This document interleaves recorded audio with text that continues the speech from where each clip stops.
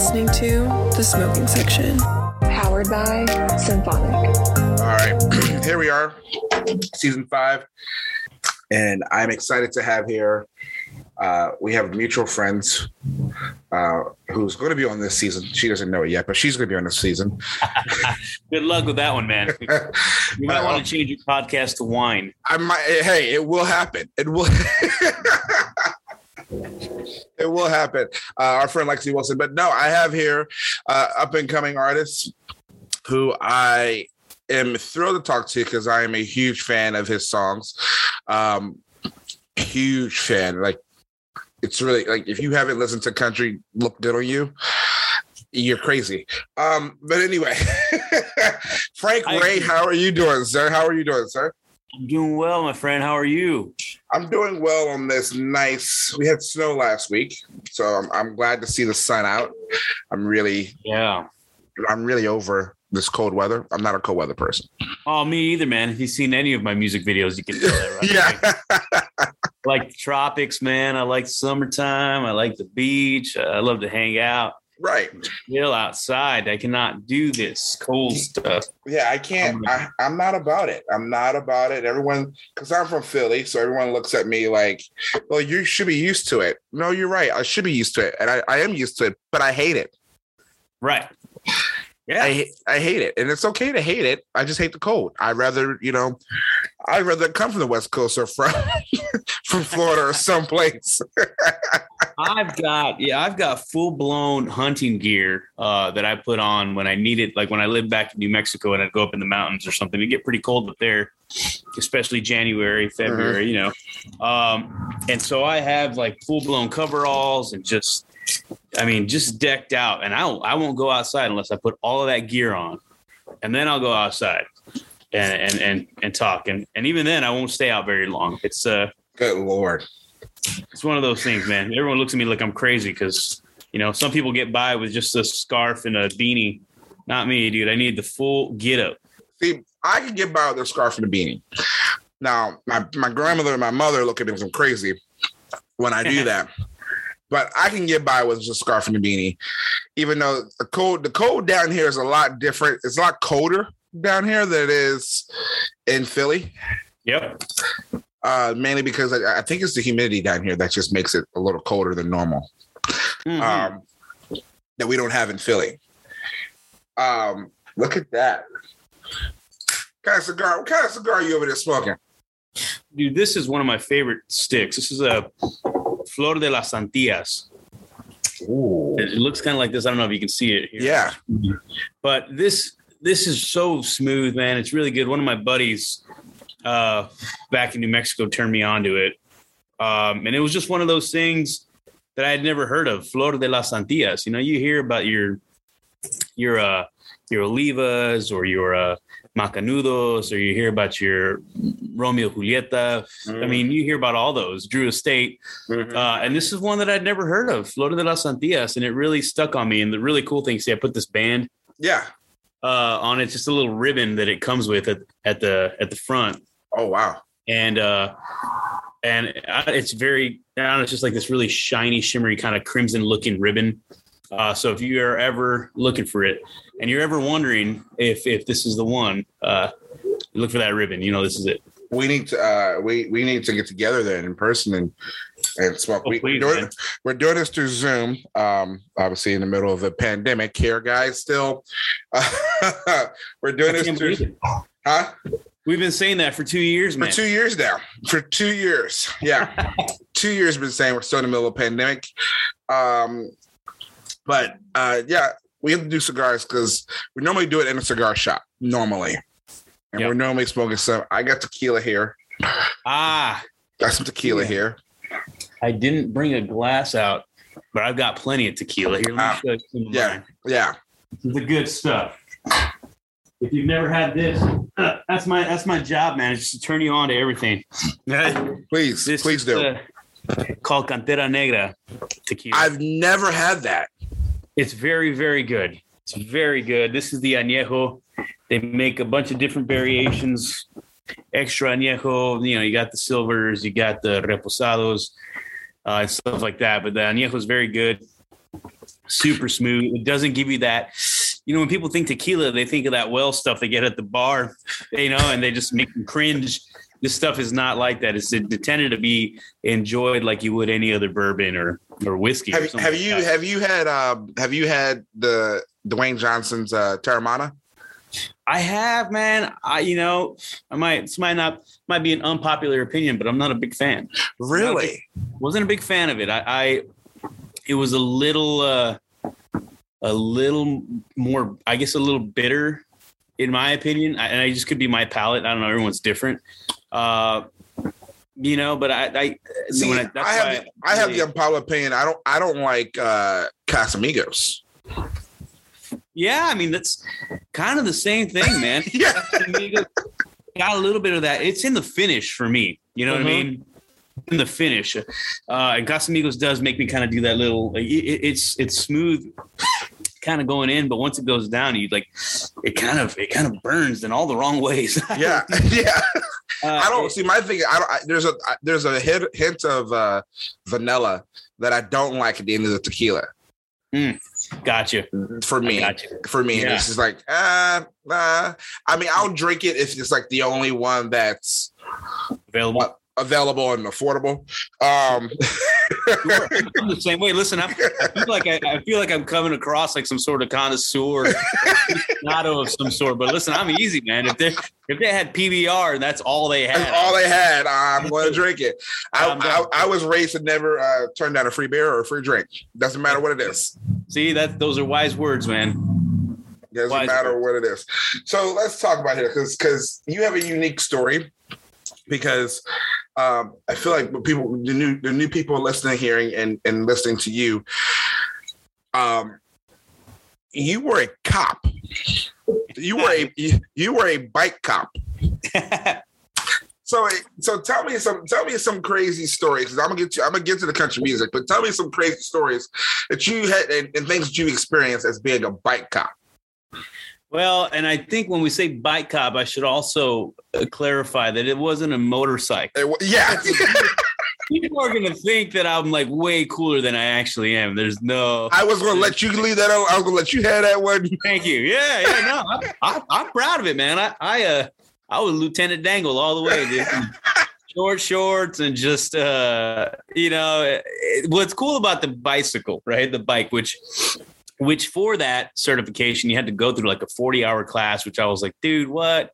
40 hours to class to learn how to ride a bike? Like, I know how to ride a bike, but they teach you different things. They teach you how to shoot off of it, right? Dismounts, shifting within gears, and just a bunch of stuff, driving to different terrains. It's pretty cool. Out in the desert, New Mexico, you kind of go downhill in these mountains, the Doniana Mountains over there. It was really fun and really actually quite intense for a bicycle class, but it was cool, man. It was something that you're a lot more stealthy than you would be rolling around in your car or a motorcycle or whatever. And so I did sneak up on a bunch of different people a couple of times in the known drug district where I'd kind of just cruise into the alleyway and someone would be lighting up a meth pipe or something, and then I would just be standing there watching them. They would do the deed and they'd look up at me. They're like, oh no, because they never saw me coming. But the flip side to that is that I had to get them back to a car, if the arrest happened. If the arrest happened. And so I don't know if it was more embarrassing for me that I'd had to walk this person and my bicycle down together to a car, or if it's more embarrassing for the person that was getting hooked up. I didn't realize that because I personally think it's like, well,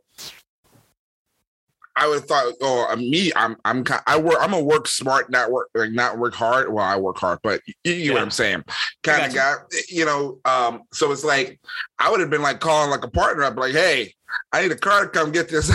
Well, that's what I would do. But sometimes, like especially getting through like an alleyway that's packed or whatever, just different ways you can get there. Especially like landmark wise, it was easier for me to be able to say like, hey, I'm outside of Hillrise Elementary, as opposed to right. Hey, make a right, and then right before you get to there, like hang a left in that alleyway. Especially if there was just somebody backing you up. So that did happen, but it was easier landmark wise to be able to direct an officer to an easier location. We just go and then hook the guy up, take him to booking, and I'll be right there as soon as I ride back to my car. Goes right back to my car. Yeah. I can't imagine. I was a cop for 10 years. I certainly have a bunch of stories, and I got a lot of life experience out of it. And it was, part of my life that I hold near and dear to my heart. And it's, it's a respect that I gained for law enforcement that, maybe I wouldn't have otherwise had. Who knows? Mm-hmm. You know what I mean? But I lived it. It was crazy. So how does one transition from a cop to a country singer? Oh, that's easy, man. You just pick up a guitar, really. That's all it takes. No, you know what it is? It's music has always been a part of my life. I mean, it was just something that I could do. Singing was always something that I could do since I was a kid. My parents, did their best to nourish that. Whether it was like buying me musical instruments or putting me in choir, make sure I was in choir, stuff like that. Mm-hmm. So it was always my life's passion, and I always wanted to be in the music industry of, in some capacity. I just didn't really have an angle to get there or any know-how, about how to get my foot in the door. And I spent 10 years in law enforcement, which is something that really kind of put the music thing on the back burner. Right. But I found the need to try to find a healthy outlet, because in that career, you need it. Right. You need it. You need something. And so I always found myself getting drawn back to music. That and, I could do the national anthem and stuff. And so the chief of police always had me doing all these events and stuff so they would help out completely.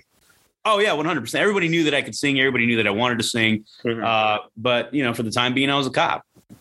But it was like when I really started getting serious about it, I had enough seniority in the police department where I had like Thursdays, Fridays, and Saturdays off. So it was prime gigging days. And so I started writing songs, and that was pretty much it, man. I started writing songs and got with a cousin of mine and said, see if he wanted to play bass. I said, I'm thinking of starting a band in country music, and found two other buddies to play guitar and drums. And then we started kind of putting a thing together, a band together, a project, social media and all that stuff. And, people started seriously inquiring if we could play. And so we started playing at some of the local bars. And we just got better with the more we played. It just kind of took on a life of its own, to the point where even when people I would arrest while I was doing my day job, I would be at the bar, one of those nights, and they'd recognize me like, hey, you're that cop, right? You're the cop that arrests me. Yeah, in some form or another, I've always been the singing cop, right? I've always been the singing cop. And once I got the taste of the big stage, my band and I had played a Battle of the Bands competition thing. Right. And, it was for a chance to open up for Keith Urban. Like on a Tuesday night, he was driving through and it worked with his routing. So he stopped in Las Cruces at the Pan American Center, and we won that battle. So we got to open up for Keith. And it was my first time ever tasting the big stage like that with a massive production. And I was like, holy smokes. And that was just a fire that got lit all over. I was about to say, was that the moment that it was like? That was really the moment. Yeah, it was really the moment. I still didn't really know how to get there, but I knew that's what I wanted to do. Right. But as luck would have it, my band and I. Sorry, there's a vehicle driving. You're good. I just had a plane fly over top of me. So yeah. No, as luck would have it, my band and I just really stopped kind of making any forward momentum. Mm-hmm. And an opportunity came up to work with my current manager, who thought I should proceed as a solo act. And I had that conversation with my band. I told him, hey, this guy reached out and he thinks I should do something alone, but I won't do it. If you guys are serious about maybe moving to Nashville or doing something like that. And they're like, nah, it's good, man. It sounds like something you want to do. It's more of a hobby for them, right? Right. And more of a passion for me. At least that's how I interpreted it. And so that was pretty much it. So I decided to, I got their blessing and I went to do my own solo thing and linked up with my manager and I had a couple of songs that he, got me in the studio to record with a whole new band and then we just kind of hit the ground running. And when the demand got great for me to keep playing more consistently was when I decided that if this is the trajectory that it's headed in, I should really make a decision. And my wife was like, well, yeah, quit being a cop. You know what I mean? Right. I know you want to do music, and that's what I did. So at what point, who's your manager? His name's Oscar Chavita. Okay. So at what point, so here's my question, because I was talking to Lexi about this before today, and she mentioned that you're being produced by Frank Rogers, who I believe is one of the best producers in this town. Yes, sir. I agree. So I'm curious. I want to know, because I know that he's on Spirit and you're on Spirit as well. Is that how you guys connected? For those of you who don't know who Frank Rogers pretty much produced all of Brad Pace's albums up until the most recent ones, and most of Carrie's and most of Darius Rucker as well. And he wrote, he believe it or not, I just found out today, he actually wrote the song "Blow" by Ed Sheeran, Chris Stapleton, and that's Bruno Mars. Yeah, I was like, wow. Yeah. Okay, yeah. And that was on Ed's that was on his duets album. One of the duets album. Yeah, something 6 or something like that. Yeah. And it's like I'm like, I saw it, I'm like, whoa. Yeah, that was a Nashville, right? Like, holy shit. Dude, the thing about Frank is he wears many hats, right? Right now, currently the CEO of Spirit and Fluid Music Revolution, but he's a kick-ass producer and an incredible songwriter. Like the guy can just do it all, and he knows when to put on which hat, when to take off which other one. So when he's in the room, the writing room, I mean, he's there involved and engaged just as much as every other person in there, if not more. And he's just really trying to craft the story and stuff. And it's really awesome to watch because you can see the production hat kind of come on as well when he's just like, as we're writing the song, he's like, oh, we could do this here, we could do this here, little stuff like that. And so he's already kind of primed and ready when it comes time to get into the studio. And then sometimes when he needs to separate himself from that and just be CEO and boss for a little bit, he does that. But yeah, Frank, I have nothing but great things to say about Frank, man. We could talk about Frank this entire podcast, but how we came to know each other was that Oscar and I were still kind of we had just started working together, and but Nashville was always the end goal, but we started out in Texas. And as we made a buzz in Texas and had some radio success, a couple of number ones with singles from the debut album, people started kind of people who were keeping the finger on the pulse here in Nashville started kind of wondering, all right, well, we were hearing this name a lot. And then we started working with a producer named Steve Dorff. Hall of Famer. Hall of Famer. He did the biggest hit probably for him was, I don't know if it's the biggest hit, but in country, I would say is I Cross My Heart. Yep. George Strait, right? Yep.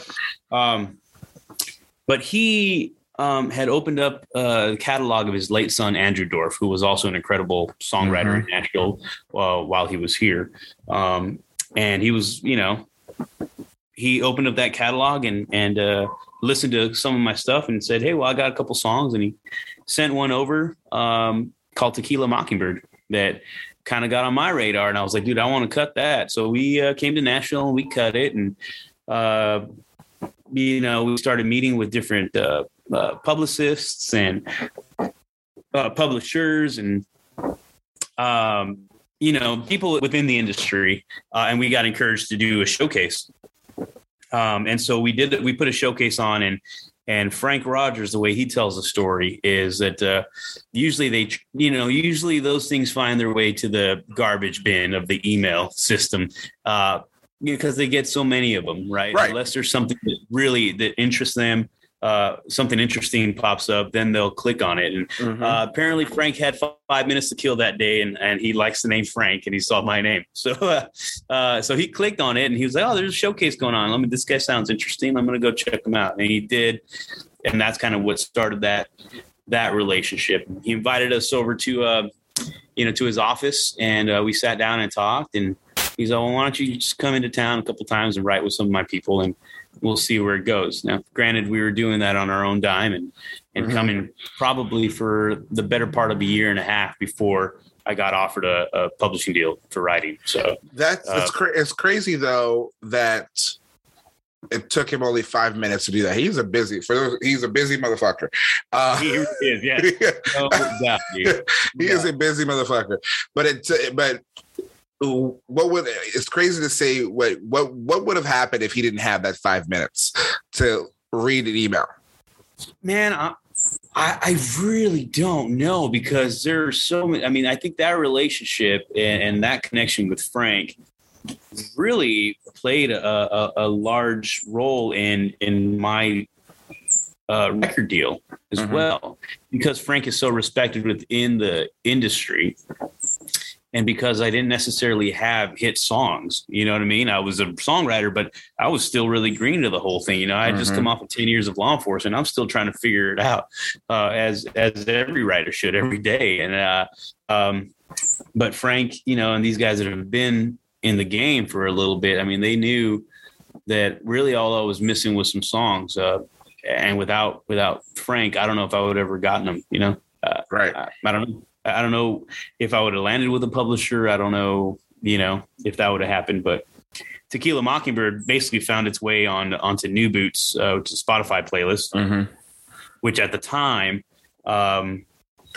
before all the viral sensations of the TikTok and this and that, was really hard to do, especially as an independent artist. And so, you know, the VP of A&R over at Broken Bow came across my song and, you know, clicked on my profile and stuff. And we just like, and she just called Oscar out of, you know, cold called him and said, yo, everything that's come across the New Boots playlist, or everything on the New Boots playlist at one point has come across our desk, and we know it's coming. You guys are the only ones on there that we have never heard of. What's your story? Where are you coming from? And so that relationship started. And again, I think because she had such a great relationship with Frank and vice versa, the pieces were there for us to be able to do something special. And so, yeah, again, I don't know.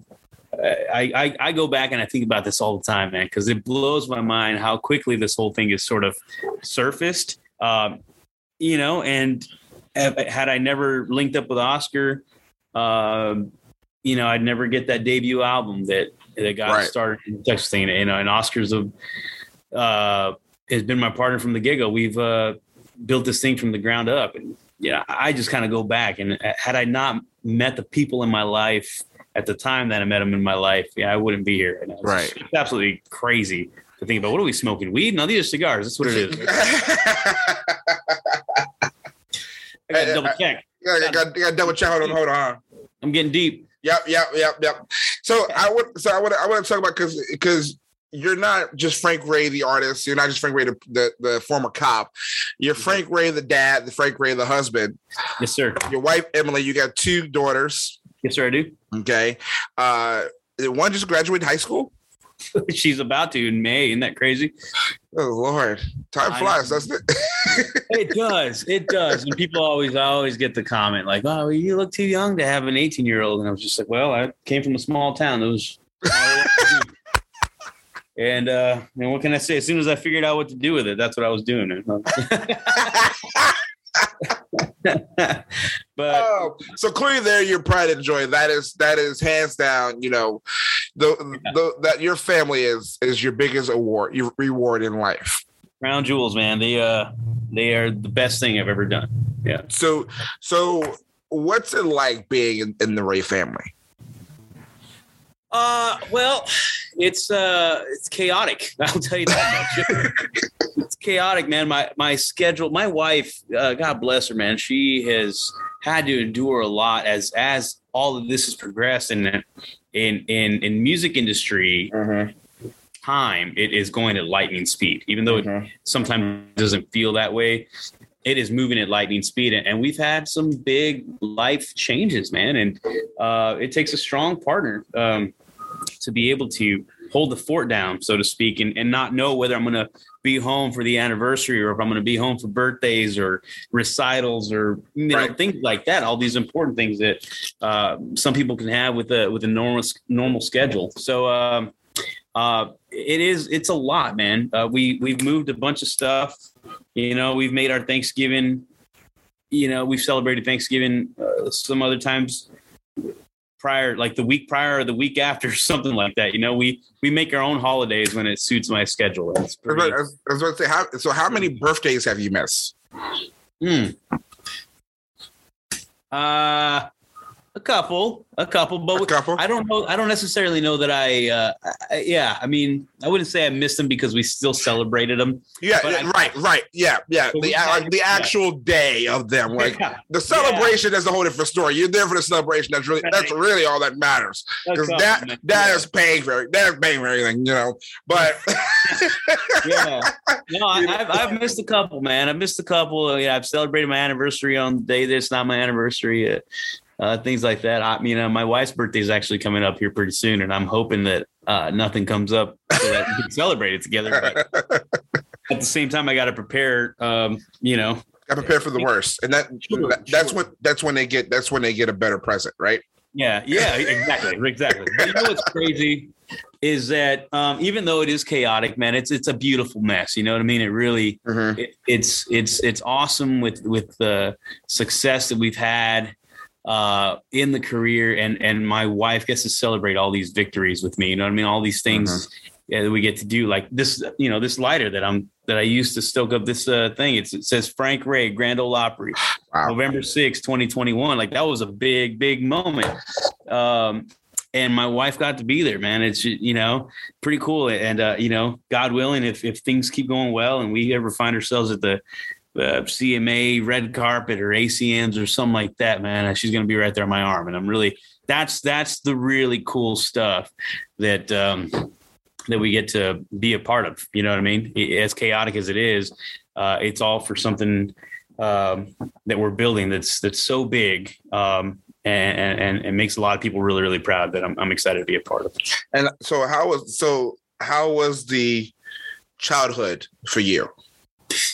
Oh, like any other man, I surrounded by, siblings and cousins and, I feel like you're a big family guy.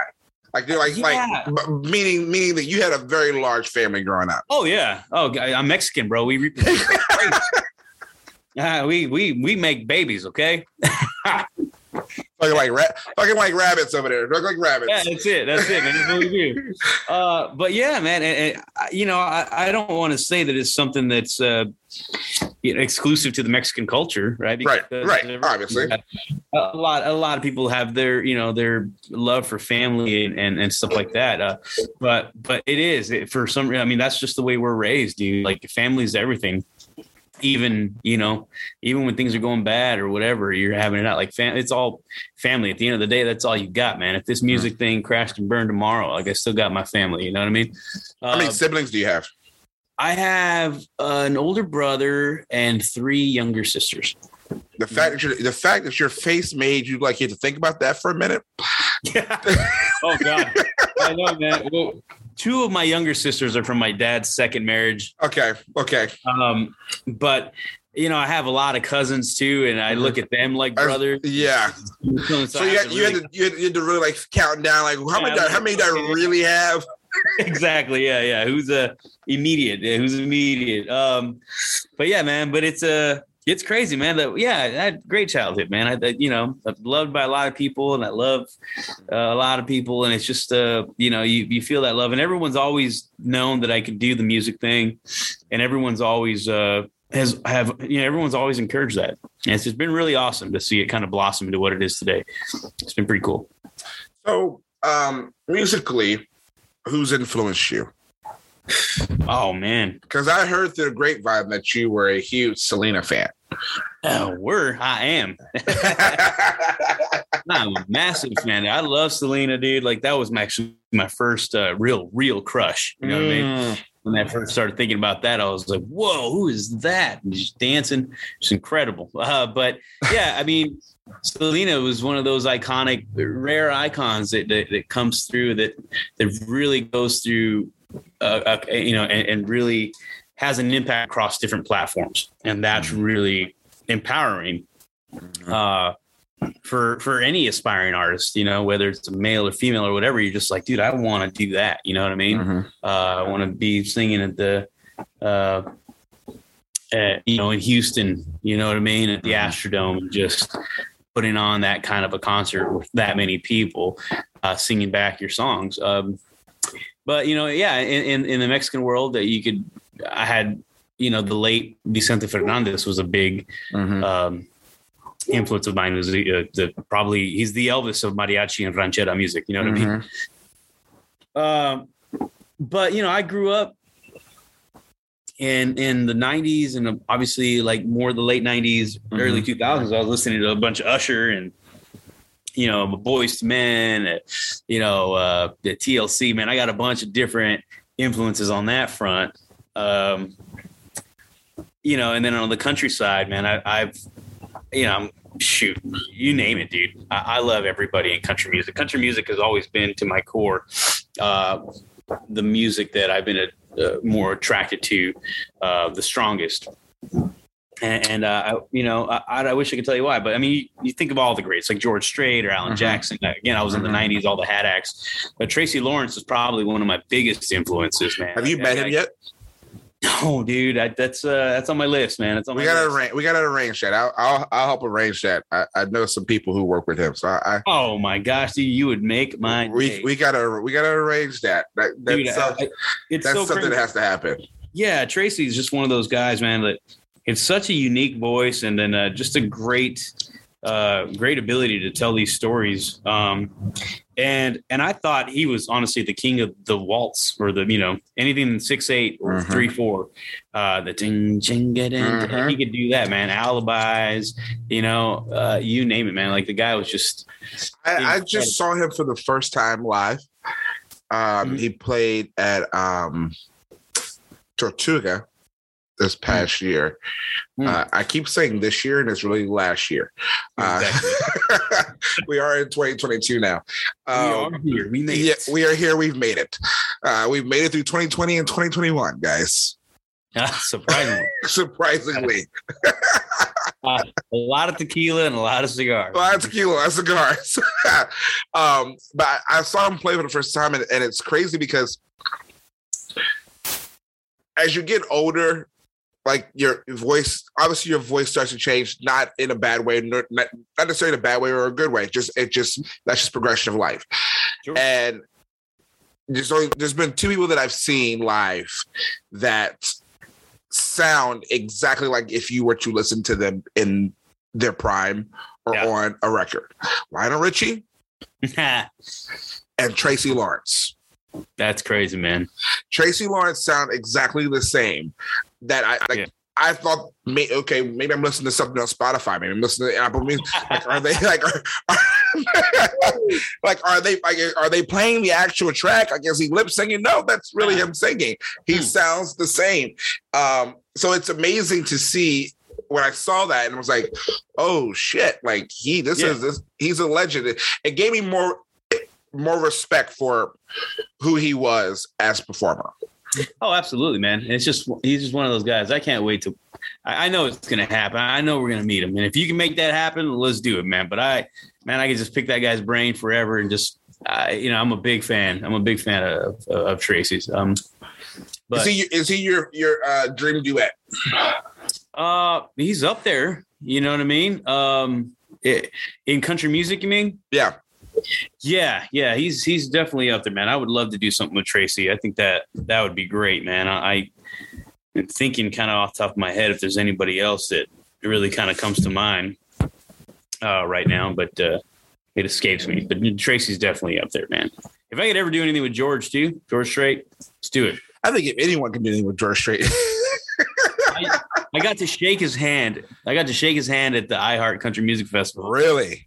In Austin. And I was just, we got pictures and stuff. And I was like, dude, this is probably never going to happen again. Like never going to happen again. He's walking down backstage, and I caught him as he finished his performance, and he was on his way back to his bus, and I said, "Hey, George," he did a song called "The Weight of the Badge." Yep.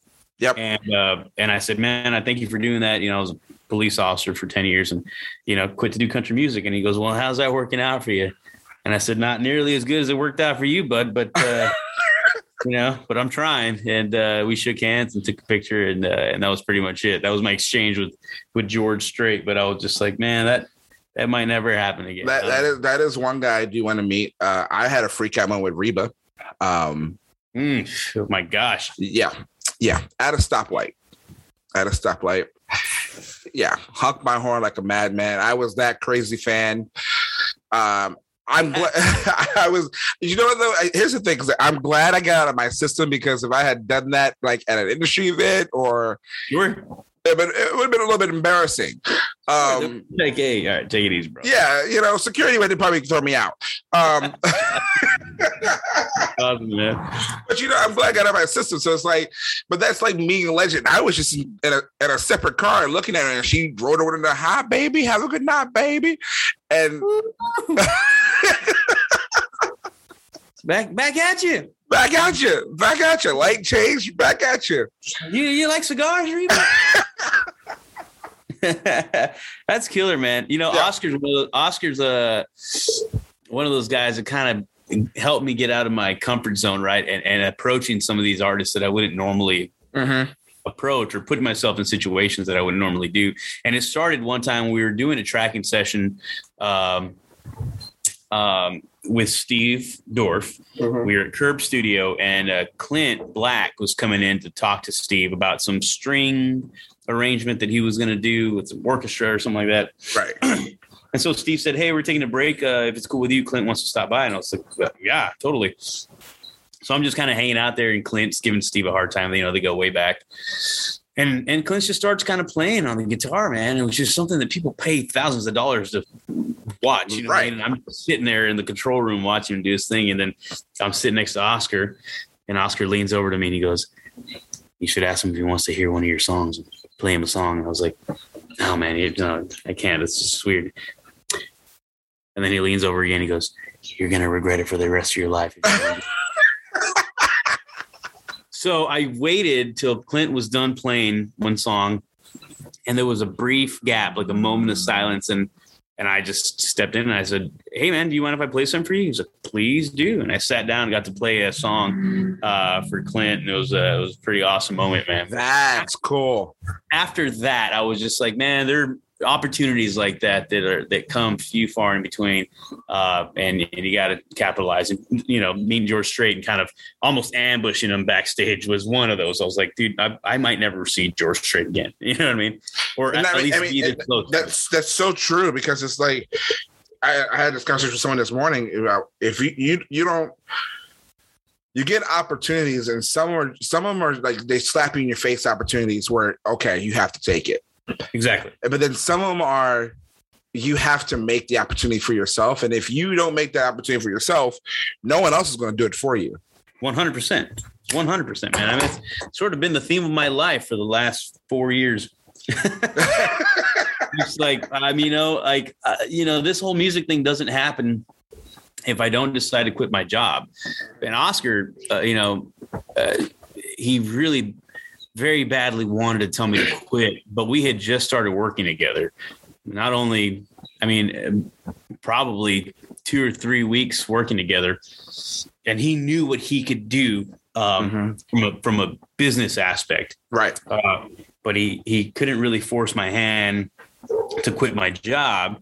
It had to be something that came from within. You know what I mean? And the first time I talked to him about it, I said, "Hey, man, I'm thinking about quitting my job." And he's like, "Man, I can't tell you. I've been waiting to tell you that for a couple of weeks." You know what I mean? But, I can't, you have a family to support, and I can't promise you anything. I can't promise you X amount of dollars in your pocket. I can't promise you steady gigs. Like, this is going to be an investment. It's going to be a risk, and it's got to be something that you're willing to do. You know what I mean? And so talking about creating those moments or seizing those opportunities, they have to come from within, because no one else is going to give it to you. Right. There's a wealth of talented songwriters and singers in Nashville alone, mind you, the rest of the world, right? That if you sleep on it, someone's waiting in line, man. And I mean, and in your case, no bullshit. No bullshit in reality is that if you were to fall flat on your face at that point in time, you can always go back to being a cop. Exactly. I mean, that was in my mind. That was the justification for me doing it. Now, you can always go back. Yeah, granted, I was just like, I need to just dive in. I need to go all in, because if I don't, I'll have this little nest egg or something, that I feel is a safety net. And I was just like, man, I'm just going to quit. I'm just going to do it. You know what I mean? Right. And that's what it was. You took the job and your parachute came out. Now you're flying high. Certainly feels that way, man. I'm waiting for my heat to my feet to hit the ground. So what's been hold on, I'm just sipping tequila. Hang on. Go ahead, get after it. Okay. What's been your biggest reward behind this? Behind everything, besides signing a deal, because obviously that's it. But what in your mind? Yeah. What's your biggest reward that you've got from this? My biggest reward has probably been able to put food on the table and pay the bills, providing for my family, doing what I love to do. You know what I mean?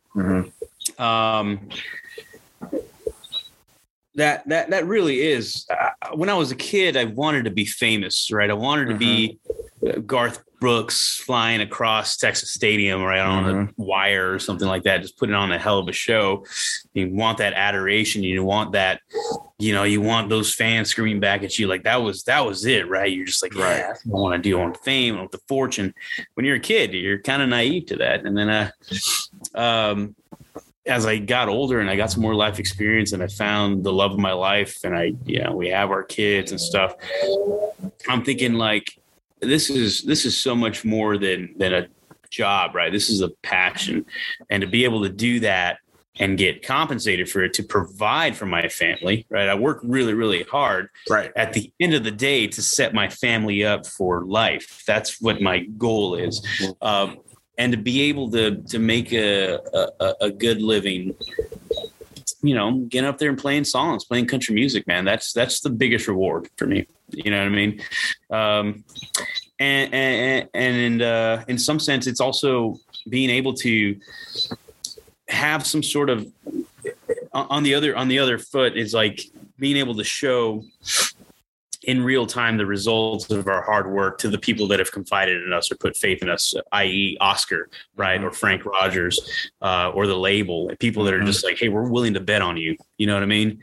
And so as the song continues to do well on country radio charts, or we get all these different spotlights, like whether it's artists to watch for CMT, 2022, or Amazon or Pandora or something like that. You know what I mean? It's the Grand Ole Opry. It's these big moments and these big kind of accolades that you get to tell the people that put faith in you that, hey, we're doing something right. And, you get to kind of pay them back in that sense. Right. It's really awesome to watch. I always tell people the success and the hard work, the results of the hard work is a thank you to everyone who's supported you and a fuck you to everyone who told you no.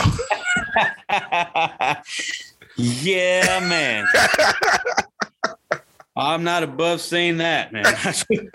It really is. There are a lot of people that doubt what you do. And I've been fortunate enough to have the support of a lot of friends and family. And I'd be lying if I said everybody thought I was making the right choice. Some people were just like, you're out of your damn mind, boy, if you think you're going to quit a steady gig and go and busk on the streets in Nashville or something.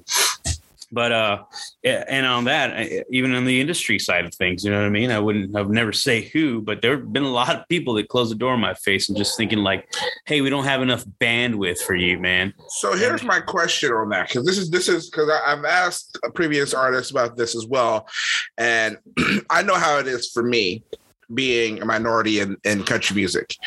So have you had the door slammed in your face because you're a minority?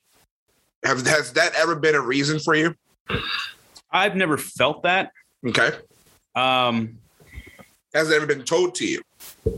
No. Again, I can't speak for what people, Right.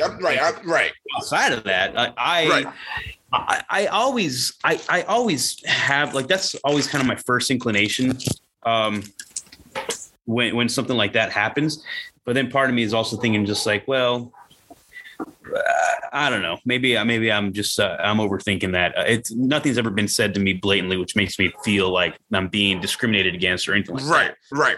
But then but damn, man, you gotta be honest, right?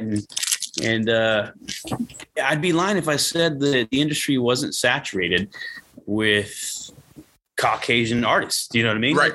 Be it male or female. Right. I imagine it's the same way that female artists feel about male artists. Just like, correct. Whoa, what's going on here, dude? Like, let's get some equal play and this and that. But you see the genre and you see the industry start to expand and diversify, especially within this last year. You've seen a growth and there's definitely an effort there. And maybe that's all that really people needed was just kind of this light bulb to go off and be like, oh, snap. You know what I mean? Like, yeah, the market is saturated. Like, saturated, and it's crazy because now it's like I totally agree with you, because I think that now when you call someone out, I think what I think is that it's been I'm going to so get in trouble for saying this. Well, how do you think I feel? No. I'm getting ready to get in trouble for saying this. I don't think that it's been completely intentional. I think that people vocalizing and calling people out and calling industries out on shit, as you said, it was a light bulb to say, oh shit, maybe we were doing this and not realizing it, or maybe we're doing this and now we're called out for it. Now we need to hone down on this. So yeah, it's more implicit as it is intentional. You know, yes, what I mean? It's just like, yes. And I think, and again, I would never take anything away from the artists that have gotten deals or had success on country radio or whatever as a result of their race. You know, they got it because they're talented. They got the song. You know what I mean? They got the team. They got the work. So hey, by all means, my hat's off to you, man. Right. But I guess I can only speak specifically to the Hispanic community, right? Right. The Mexican community. Why has it been that long? It's not for discriminatory purposes. Maybe it's just timing. You know what I mean? Right. It's been a long time. Do you think Rick Trevino was probably the most recent? If you think about it, I mean, there's no shortage of Mexican artists out there. There's Hispanic artists out there. There's not. Now you got me, you got Kat and Alex, you know, we're a great Latin duo. And we're starting to emerge and people are starting to kind of take notice, you know what I mean? And I guess, like, from my own personal experience, when we talk about this, maybe it was knowingly. I was in a meeting one time and somebody asked me, they're like, hey, all right, you got the ball cap, man. You got the beard, you got the skinny jeans. Like, what separates you or what makes you different from everybody else? And I was like, yo,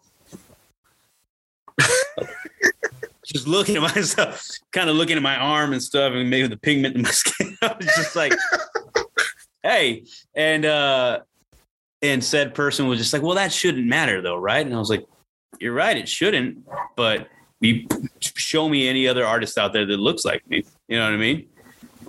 From my community. Right. And I was like, okay, but I'll do you one more. I said, if that's not all it is, right? If that's not all it is, there is a different influence and different vibe that I bring to the table musically because of my culture, my upbringing. Right. Let me showcase that. And it wasn't until I figured that out and I got the right team and I got with Frank Rogers and I expressed that this is what I want to do. I don't want to sound like, Taco Cabana or something like that. You know what I mean? Right. I want it to sound like that. I don't want it to sound like a Jimmy Buffett-esque, because that's what people think of when they think of, the Latin vibe in country music. They think Kenny Chesney, the beachy kind of vibe, or Jimmy Buffett or stuff like that. Or even it's not a new idea in country music. You know what I mean? I was just like, there's a different flavor you could put on it.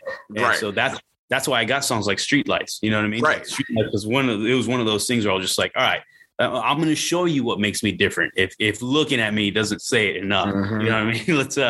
I'm going to show you why it's different, not just because I'm brown. Don't look at me because I'm brown. Don't look at me because I'm Hispanic. You know what I mean? Look at me because of the influence that we're bringing into the genre with this flavor.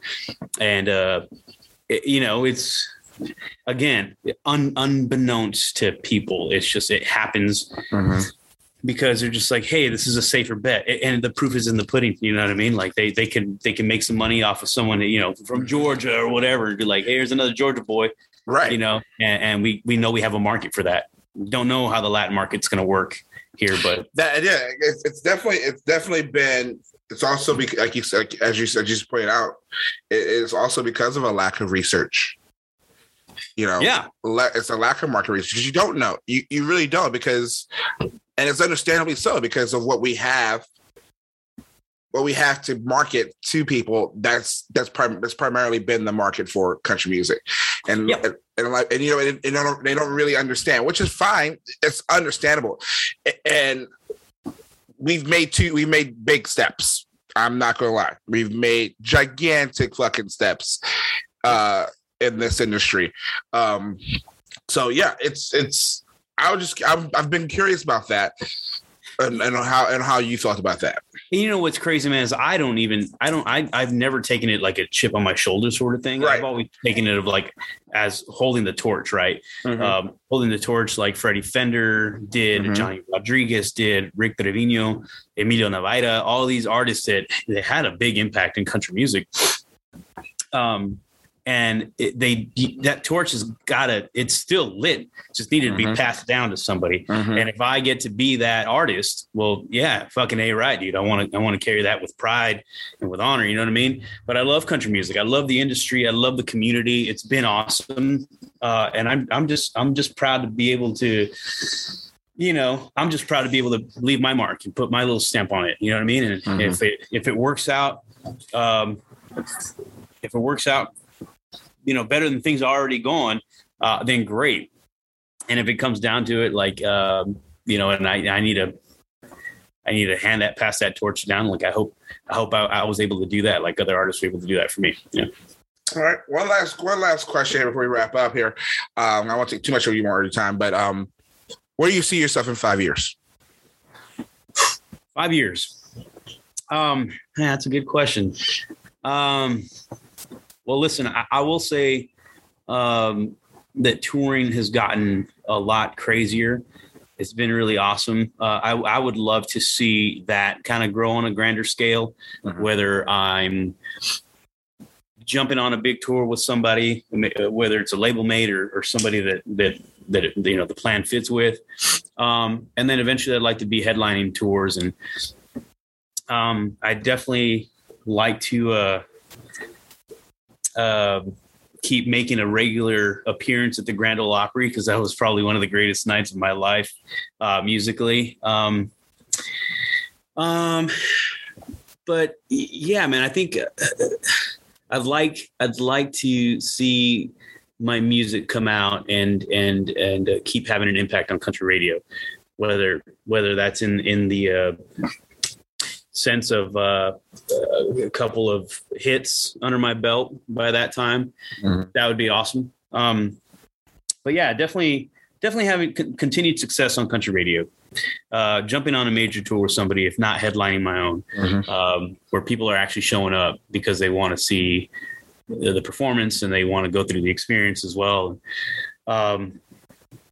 and then just continuing to write, man, and expanding on that craft. It's one of my favorite things to do, pastime wise, is just being able to sit down and write songs and keep building new friendships within the community, man. I've been really fortunate over 2021 to play a bunch of different shows and stuff with artists that I've looked up to, that now I've got their phone number, saved. And it's like, damn, man, I want to keep doing that because that's really cool. Yeah. It almost feels like you get to sit at the cool kids table. You know what I mean? Yeah. I'm really looking forward to those relationships and just building more friendships and making a mark in country music, man. Well, you're on your way. You're on your way to doing that, sir. You're on your way to doing that. This has been super fun, man. I hope we get to do it again. If you ever, we're going to definitely do it again for sure. Yeah, if you ever want to do that, but things like this, it's really fun and chill, man. It's really. We'll awesome. do it in person next time. We'll do it in person. Absolutely. We'll do it in person next time and have some cigars and some whiskey or some tequila. Basically, some tequila, really.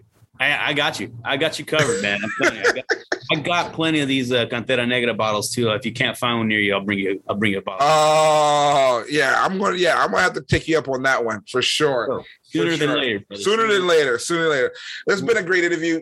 Thank you so much, ladies and gentlemen.